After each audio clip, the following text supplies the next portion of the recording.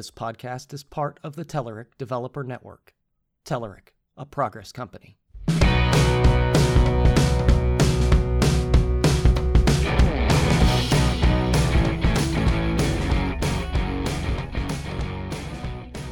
Hello and welcome to Eat, Sleep, Code, the official Telerik podcast. I'm your host, Ed Charbonneau, and with me today is Chris Michel.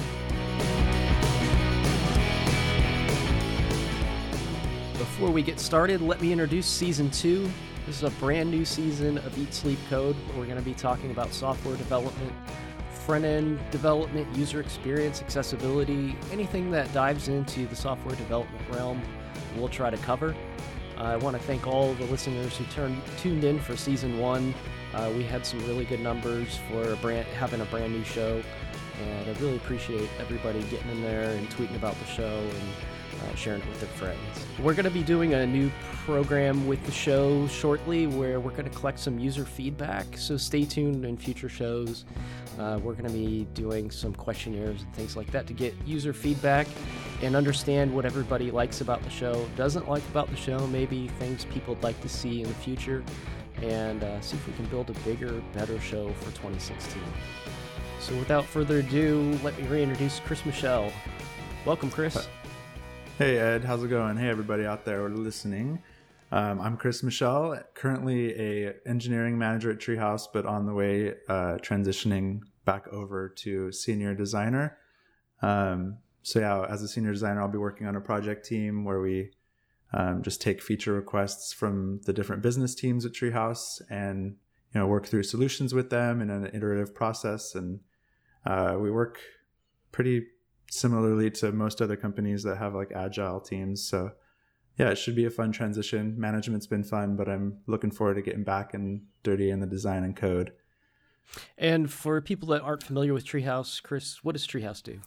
So Treehouse is an online school that focuses on taking somebody that doesn't know anything about code, super beginner, to a place where they can, choose a language or multiple languages and get familiar enough with the language to where they feel like they can build something and possibly get a new job.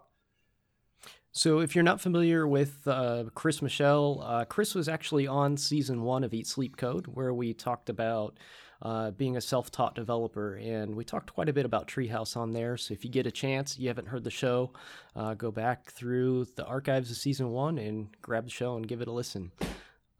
Today we're going to talk about rethinking CSS with Sass.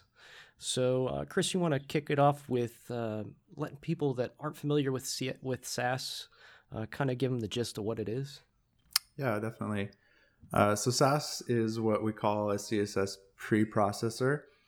And basically what that is it's a way to write CSS in a lot more programmable, a lot more friendly way, like other computer languages like JavaScript and stuff. You get access to variables, mix-ins, functions that you can reuse in really smart ways throughout your CSS. It saves you a bunch of time while you're writing CSS. And then in the end, the compiler, whichever one you end up choosing, compiles it into readable CSS for the browser. And there's two different kinds of syntax you can use. I think the standard that most people use is SCSS. And it's really similar to CSS in the sense that it still has curly brackets and semicolons that separate the different parts of the CSS. And then the other syntax is sass.sass. And that's all white space based, kind of like CoffeeScript. So you have to tab and indent underneath certain lines to get the code organized how you want it. Some people say it's a little more readable, but argument could go either way. At Treehouse, we use .sass still. We're thinking about switching over to SCSS, but our code base has been .sass for so long that we just kind of got used to that, and we'll probably stick with it, I think. One of the reasons I chose the SCSS path, and that's what I always used, is because it's actually regular CSS is valid in SCSS. So you can take code that actually is currently working as CSS code and just copy and paste it right into your SCSS file without making any changes, and it'll work just fine. So it's good for projects that are legacy projects that you're updating with Sass, because you can easily convert those files over. And then it's also easier learning curve wise for a lot of developers that are used to writing CSS code. Yeah, it is. The I guess knowledge gap is a lot smaller there. You just basically have to understand what nesting is, which I'll explain in a second. But on my personal projects that I do, which I haven't done a lot lately, but I typically start with SCSS as well. I think I just got used to writing SCSS when I was working on Foundation back in the day, and I don't know, the personal side of me still likes it a little better than Sass because of a lot of the reasons you said. But the other side of me, I guess the business side of me, likes Sass because it does save just a smidge more time by not having to write curly brackets and stuff like that. So yeah, I guess I'll explain nesting since we're on the subject of what Sass is. I think nesting is the feature in Sass that gets people the most excited at first. Whenever I've given beginner Sass workshops or talked about Sass or taught somebody new Sass, the first thing I show them is nesting, and it pretty much blows their mind right away. So what it is in regular vanilla CSS, if you're trying to, I don't know, chain or nest some selectors together, you would typically have to rewrite the beginning stuff over and over again. So this might not be really good CSS, but just as an example, if you're trying to access an anchor that was in an unordered list, you might do the UL space LI space A, or give it classes and do the same thing, but this is just for the example. So in your vanilla CSS, you'd have to write UL, put some styles, close it, then open it again with UL space LI, open up some curly brackets, do the LI styles, close it, and then again repeat UL LI A to nest down to the anchor if that's what you're trying to do. In SCSS and Sass syntax, you can do the same thing with a lot less writing. So you open up the unordered list selector and open a curly bracket, or go to a new line and indent if you're on .sass syntax. You could put your list styles there, and then on the same line that you're writing your list styles, you put a new line in the same indentation or the same inside the curly brackets that you already started. You can put just li, open its curly brackets, put some styles, and do the same thing, nesting as far as you want really. And all you have to do is close the curly brackets inside of each nest. And when SCSS or Sass compiles, it'll actually write all of those repetitive lines that you would have normally had to write in vanilla CSS. So it's a really nice feature. It's also really easy to abuse. I think a lot of people that are new to Sass that maybe haven't used vanilla CSS a lot even think that it's really good practice to nest in your CSS, just because, I don't know, you could be lazy, or you're just used to being really specific with like the structure of your HTML connecting to your CSS. But got to be careful there, because once you go past maybe 3 levels of nesting, the file gets harder to read, and you're also just going to lose your specificity gets real deep, where you can't override the styles, and it can be a real nightmare once you get too far down. Yeah, and the browser actually has a harder time reading the CSS file at that point too, because if you're nesting, 5-6 levels down, we read from left to right as humans, but browsers actually read selectors from right to left. So if you're trying to select an anchor that's inside of a LI, that's inside of a UL, what the browser's actually having to do is find every anchor on the page, then find every anchor that's in an LI, and then find every LI with an anchor in it that's in a UL. So it's doing a lot more computing to get to the actual rendering the style on the page, versus just giving a class to that anchor and having that be the selector you use only. Yeah, I think another good rule of thumb is when your code starts to look like a horizontal Christmas tree. It's time to back off the nesting and go back to making naming simple. Another really important feature of Sass is something that seems so basic, but variables. Variables, for some reason, were just completely missing from CSS, and it drives you to write some really repetitive CSS code. I mean, CSS code in general is more like just a lot of setting property values on an object. So you're repeating the same thing over and over again. What's the color of the object? What's the font size? What's, the underline width? Things like that. And when you can have a variable that you can just name for a color and put that throughout your project, it makes things a whole lot simpler, especially when you go through something like a rebranding or you need to change a theme on your site. You can just go back to one variable, make that change, and the rest of the site gets the theme. Yeah, variables are the second feature that gets people really excited. I think people don't realize, if people haven't used other programming languages before, they don't realize how exciting variables are until they start using it, and especially when they go back to their first refactor, like you said. You don't have to command or control find a ton of different lines and try to hope you replace them correctly. You can just replace it in one spot. Another cool thing with variables as well is if you use, you can create like color systems, or you can do math with them. So if you're storing numbers as a variable, or you're storing colors as a variable, and you know that, I don't know, maybe you're styling a hover state and you want your hover state to be 10%, 15% darker background color, you can actually use that same variable inside of the darken or lighten functions that Sass gives you already. And then you still are only worrying about one variable at the top of the page and can basically restyle an entire theme if you've set it up correctly.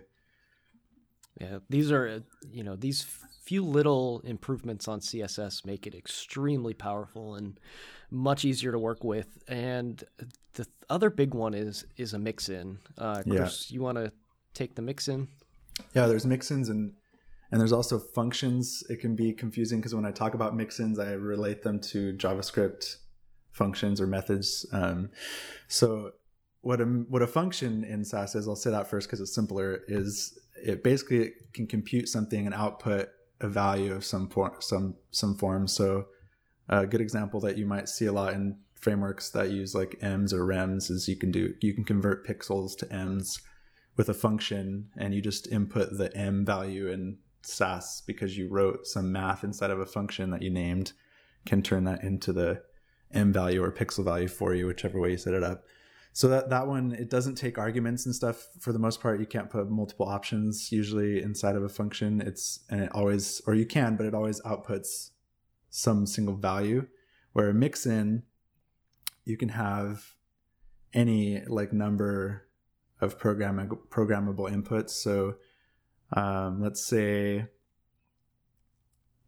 I don't know, buttons is a pretty common one that are hairy on websites because there's a lot of code and there tends to be a lot of small variations to buttons. So you can create a mix-in called button or whatever you want to call it that can accept different variables basically. So you can say background color, you could do like $BG, you could do $color, you could do $font size, and any number of CSS properties can be passed into this mix-in, and then inside the mix-in you're writing it kind of like regular CSS. So you open up some curly brackets in .scss and you put the styles that you want this mix-in to collect. So for buttons you might put background color, and then instead of actually putting a color inside the mix-in, you're using the variable that you were set up when you declared the mix-in in the first place. So if you did $BG, you'd put $BG in the background color.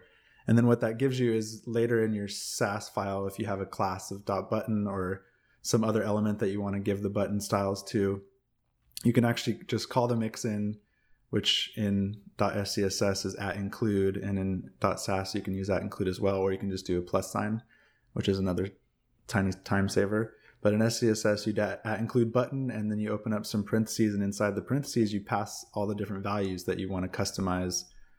So you're basically reusing the same style chunk over and over again, but each time you use the mix-in in different places, you have the opportunity to customize it by passing different values to the variables that you've set up in the mix-in. Yeah, to sum it up real quick and easy, a mix-in is kind of like a function that returns a set of CSS classes or styles, rather. Yeah, properties and styles. Yeah. We also have some other things. I guess you could really consider these under the category of best practices, and there's things like modules and extend. So modules in Sass allows you to, like you said, take things like mixins, like buttons and things, and put those in their own separate module file. And then just by simply adding an underscore to the file name, that piece of code isn't compiled, or that file isn't compiled into CSS. You have to first import that into another style sheet where it can be imported as you need it. So you can create these reusable libraries of code like buttons and grid systems and any chunk of a website that's visually controlled by CSS. You can create these reusable components that you can share on the web and create like an ecosystem with. Yeah, it makes each of the files smaller and more digestible as well. So if you might have, I don't know, multiple thousand lines of CSS in a normal vanilla CSS style sheet, you might have only 50 lines per Sass module, I guess. What I call them partials a lot, I guess, but they are technically modules. And then with the partials, you can include them or import them in some kind of manifest and have that be. That's kind of you see that convention a lot in larger apps. So there's like an application.scss that has a bunch of imports in it, and the imports are all the smaller chunks of CSS that turn into the thousands of lines of CSS in the end. And then what does extend do? Could you explain that a little bit? Yeah. So extend's a tricky little beast. I still don't use it a ton. And I know some people use it a lot, but for me, at least, probably because I'm working on bigger code bases that have been around for a while and could probably use some refactoring like most big code bases, extend becomes like this scary thing with specificity in some cases. So what an extend is basically some shared styles that you want to put on a bunch of different classes, but instead of, let's see, so you can compare it to a mixin. So what a mixin will do is actually, you'll get, say you have the same mixin on 10 different classes throughout your style sheets. The mixin code, whatever you've stored inside of that function that you made, is going to output inside of each of those classes separately. So you might get a lot of repetitive styles in that case. What an extend can do for you is you create this placeholder class or a silent placeholder class with a percentage sign. So you do percentage sign class name, and inside of that you can store all of your shared styles, like maybe it's some padding, some margin, and a background color or something for maybe a common container that you use throughout your style sheets. But that container might have a bunch of different classes throughout your style sheets, and you don't necessarily want to repeat the properties throughout all the classes. What you want to do is end up with a comma delineated list of selectors that then only apply the classes once. So that's what an extend will do, is you take that placeholder class, you give it the styles that you want, and then throughout all those different 10 classes, you do add extend percentage sign class name, and that'll actually take that class name and put it up where you have the extend in your style sheet in a comma list, and then give that comma list of selectors the styles that you have in your placeholder class. So you have to be careful where you define your placeholder class, because if you define your placeholder class above the classes that you want, then ultimately the classes, if you override anything lower down in the classes specifically, they're going to override the extend. But if the extend is below, then the extend will always override. So you have to kind of be careful with that. Now, we can't talk about Sass without mentioning less. So Sass isn't the only player in this game. There's actually quite a few, but the two major contenders in this space are Less and Sass. Less, if you're not familiar, it's pretty much the same idea as Sass. If you are, you probably used it in something like Bootstrap. So Bootstrap was created using Less in up until version 4 of Bootstrap. So the next version of Bootstrap will be based on Sass. So I actually wrote an article about this, and I titled it "Why Bootstrap 4 Means Sass Has Won." And basically the gist of it is the community has swayed towards Sass And the folks that have created Bootstrap have started using SaaS in their professional careers, and they've chosen to go ahead and just switch over the Bootstrap code base to SaaS from Bootstrap 4 and on. So in the article, I kind of summarized that, the people that are using less now, a good chunk of those are probably using Bootstrap. And after Bootstrap 4 comes out, if these people convert over to SaaS, that's going to further sway the numbers of people using SaaS in their projects. So I'm not declaring less dead. I don't like to call technologies dead because they tend to stick around with us, whether they're popular or not, for quite a long time, depending on how the project was created and how much your company has invested in that project. So we'll still see less around for quite a while, but it looks like moving forward, SaaS is going to be a pretty dominant force from 2016 and on. What do you think, Chris? I would agree with that, but I've always been on Team SaaS for the most part. I started learning SaaS, I don't know, it has to have been almost 6 years ago now, something like that, and maybe 7, but probably 6. And it's because of a friend named Jared, who may be on the show at a later point, who knows. Excuse me. But yeah, he showed me SaaS, and it was the whole nesting thing like I talked about. That was the first thing he showed me, and it blew my mind. And then he showed me variables. And I had been getting into JavaScript at the time in my career as well, a little bit, mostly jQuery, because that was the easiest transition from being a designer to learning JavaScript. And I saw the connections of what I was learning in JavaScript or jQuery with SaaS. So they kind of started learning both of them at the same time for the most part, and never went back from using SaaS. And I got my job at Zurb, where I was working on Foundation, and we decided to release this internal framework that we had been doing and called it Foundation. And everybody knows the story, has heard it before. And it became this Bootstrap Foundation kind of war at that point. And Foundation, when it first came out, was vanilla CSS as well as Bootstrap. And then at some point, we both decided preprocessors were awesome. And like your article mentioned, Bootstrap went the less route for a while. And because I loved SaaS and I wanted to be able to use SaaS in my professional job, I recommended SaaS, that we use that for Foundation as well. And I mean, it wasn't just personal selfish reasons. I could see that the difference between the less community and the SaaS community, there were some differences there. The less community seemed a lot quieter and like a little more subdued and just okay with kind of how things were going in less the time. And the SaaS community was pretty vocal and had a lot of contributors, and it seemed bigger, and it just seemed friendlier and more open as far as open source communities are concerned. And so that was part of it as well, because we knew that Foundation was going to be open source, and we wanted to be part of a good open source community.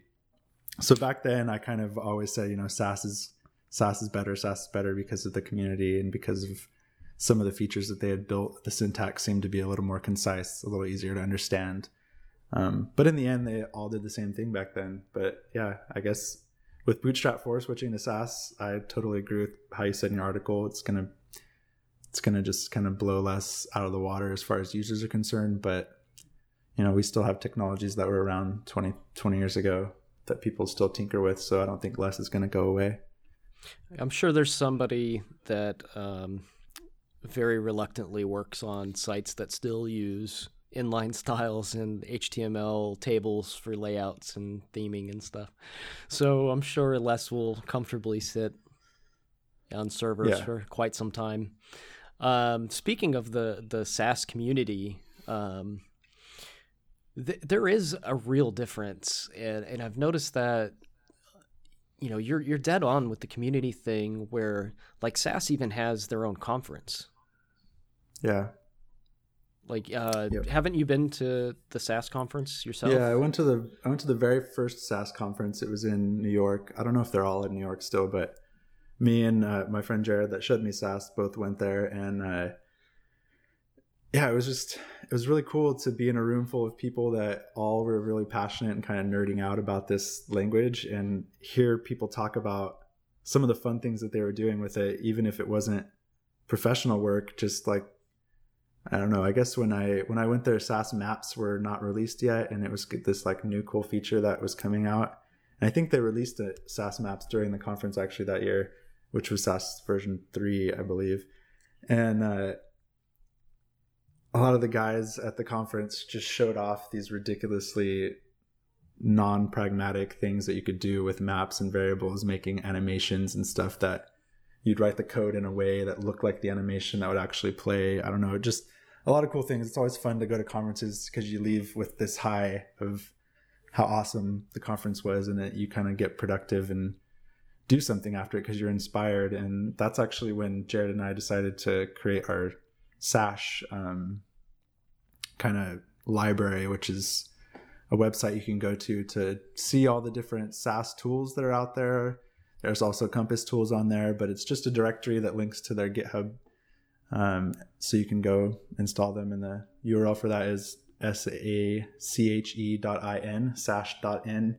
So if you want to check it out, Jared and I don't have a ton of time to work on it a lot these days, but it still is a useful tool. The design is still the same as when we first released it, but we have talked about adding a couple different features, and I believe he's working on rebuilding it in Rails or something like that, so we can get a couple different technologies that we didn't first have when we built it, how we built it, which I can't even remember how we built it the first time now. Yeah, and if you want to contribute like a set of tools or mix-ins to Sash, how would you go about doing that? So if you go to Sash website, there's actually a way you can do it on the website.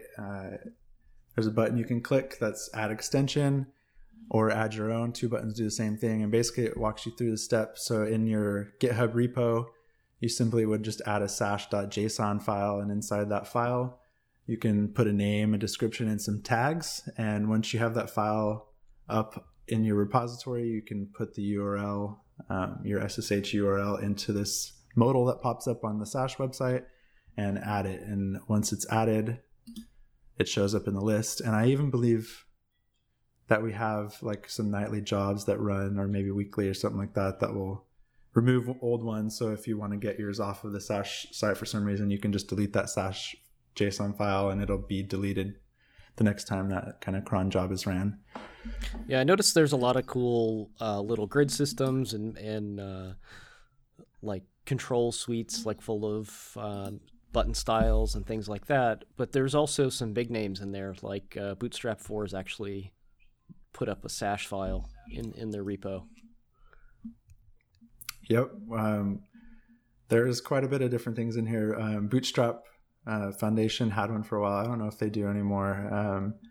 But yeah, Bootstrap 4 added one. It's cool to see the big names like that kind of adopting this little library that we created. And it doesn't have a ton of useful functions, but it's just a nice discovery tool for seeing all of the different contributors out there. And I guess one of the cool things about it, and a lot of things that you see in Sash, or not in Sash, in the Sass community these days, is you see less and less people like importing libraries like Compass, because they're monstrosities and they have a ton of code, and it has Ruby dependencies and stuff like that. And a lot of people are using Sass in different ways these days outside of Ruby and Rails. You can use libsass in basically any different environment, because it's written in C and all these different languages. So and I guess for those of you that don't know what libsass is, it's basically a spin-off of Sass that's feature there. I think now they're at feature parity, and they're going to try to stay at feature parity going forward. But instead of, to put that in context, let's start a little bit further back from the beginning. So Sass was originally a Ruby module, or gem. Yep. Sorry, a gem. It's the correct terminology. Not a Ruby developer. Please don't shoot the messenger. So it started off as a Ruby gem, which meant it had a hard Ruby dependency on it. And then the speed of it, as it grew with more features and such, the speed of compiling these bigger Sass files with more and more features in them started to bog it down a bit. So some folks took it and rewrote it in C++, and that's what's called libsass. Another nice thing about libsass is it opened up the community to a larger range of tooling. So now that the Ruby dependency is gone, and you can use libsass, you can utilize Sass without requiring an installation of Ruby on your machine. Yep, that was a very good summary. Ruby's all gone, and once that happened, some of the tools like Compass that were also based on Ruby gems sort of started to lose their ground a little bit, unless you wanted to take on that Ruby installation on your machine. Another thing that kind of did away with some of the earlier mix-in tools like Compass is the fact that there's now a lot of more smaller modular projects that you can add on that you can kind of use the features ad hoc instead of downloading like another big framework into your system. Yeah, exactly. And that's a good kind of what I was going to segue to as well. So that's cool that you said that. That's why I think one of the small things with Sash, because even though it's not a utility or like has features that you can use in your projects, it does let you discover a lot of these, developers that are just a dude at home making this really useful Sass tool or Sass mix-in or whatever it ends up being that you can easily import in whatever project you're doing, especially if you're using libsass. And I think we have a tag on there. Some of them aren't libsass compatible, but the ones that are libsass compatible, I think we have a tag on there, or we're adding that soon. But yeah, so it lets you build your own, framework in a sense of different tools that you enjoy, and you're not stuck into whatever tools Compass gives you or whatever tools Bootstrap or Foundation gives you. Yeah, Compass came with a lot of interesting tools, and it was extremely helpful for the first few years that Sass was out. One of the things that it did a lot of big work with was fixing the browser-specific prefixes. So you could just use a simple mix-in to render those in your Sass file instead of, handwriting out the -moz those prefixes that you use to make sure the features work across different browsers when they're implemented differently, especially when they're new features that are coming in CSS3, for example. So those things have kind of been replaced, or that type of thing with Compass has kind of been replaced by stuff like PostCSS and whatnot. Yep, definitely. PostCSS is a popular one right now. I think that'll be possibly the next big thing is Sass versus PostCSS. I actually haven't dug into PostCSS too much. There's a couple things that I've been meaning to dig into, and that's one of them, just to learn it and see what the differences are. And then there's even some vanilla CSS features that are coming through the pipeline, like @supports, which removes the need for having vendor prefixes, because I think that I haven't read much about it yet, but from what I understand, it can tell if the browser supports it, and if it supports it, then it renders those styles, and if not, it doesn't. Have you read much about it yet, Ed? No, I haven't had the chance to catch up on some of the new CSS features. Yeah, I think CSS is definitely starting. At first, years ago, I think CSS was opposed, the CSS team or whoever's working on CSS was opposed a little bit to some of the Sass features, but it seems like over the years, since Sass has become more popular, that they're starting to think about how to integrate some of those things into vanilla CSS, including variables.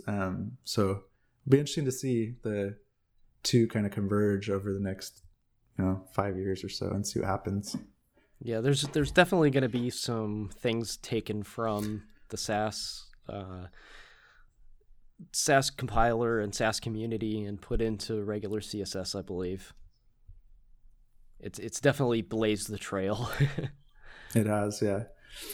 Yeah, and there's a lot of new modular things to bolt into your project now, especially with the proliferation of things like NPM and Grunt and Gulp, where you can just pull in packages and kind of build these specialized tools for doing CSS in your projects. Yep, exactly. I think even even at Treehouse, like we're built on Rails and Ruby, and we had Compass in over the last year. We've made a lot of efforts on the design team to pull out Compass. I think we're fully have removed Compass now and switched over to Bourbon for the most part, because Bourbon, which is made by Thoughtbot, gives you basically all the same mix-ins that you really need these days, without the extra overhead of the Ruby parts of Compass. We've actually started moving away from using Rails asset pipeline, even though we're using Ruby and Rails to compile our assets, just because in future versions of Rails, they're removing the asset pipeline, or at least that's what I'm aware of from our developers at Treehouse. So we actually have switched to using Bower to control a lot of our external dependencies.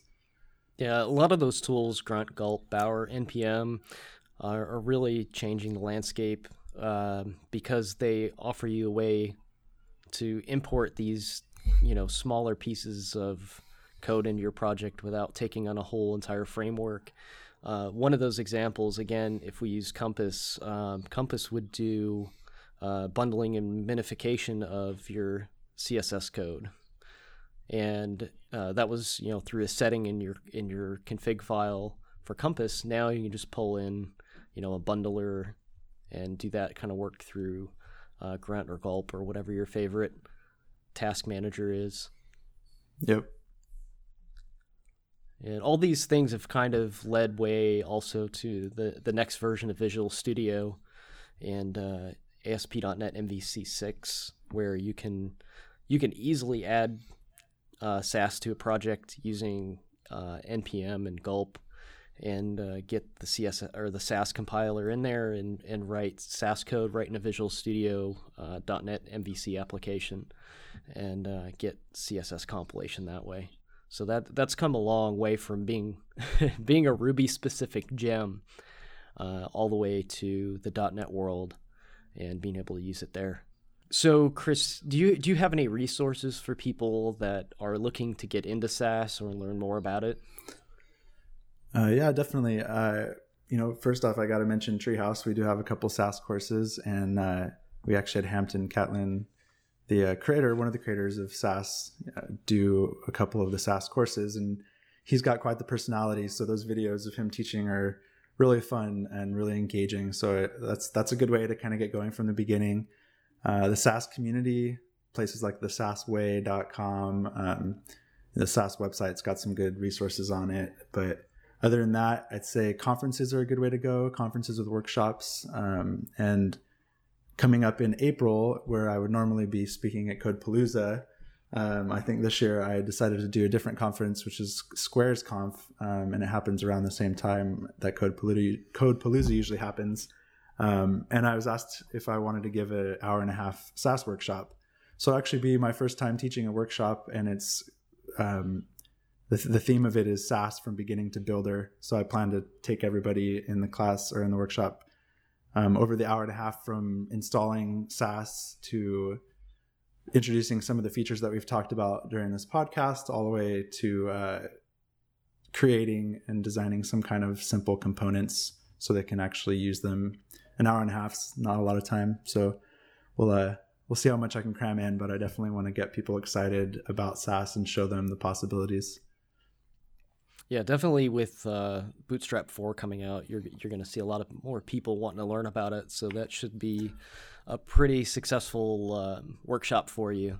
Also, I have some resources out as well. I have some slides that I can share from slideshare.com and my GitHub profile. So I'll make sure I put those and your stuff as well, Chris, in the show notes, and link people up with Sash and links for Sass and learning about Sass and Treehouse. And I really appreciate you coming on the show to talk about Sass with me today and taking time out of your busy schedule over at Treehouse. Yeah, I appreciate it. It's always fun talking to you, and anytime I can nerd out about Sass is a good time. So maybe next time we'll be able to nerd out over a beer if we're ever in the same state again. It won't be too much longer. I'll be out in San Francisco for the Build Conference. I don't know if we'll find time to get together, but who knows? Yep, hopefully. We'll see how it goes. All right, thanks a lot, man. Cool. Have a good one, Ed.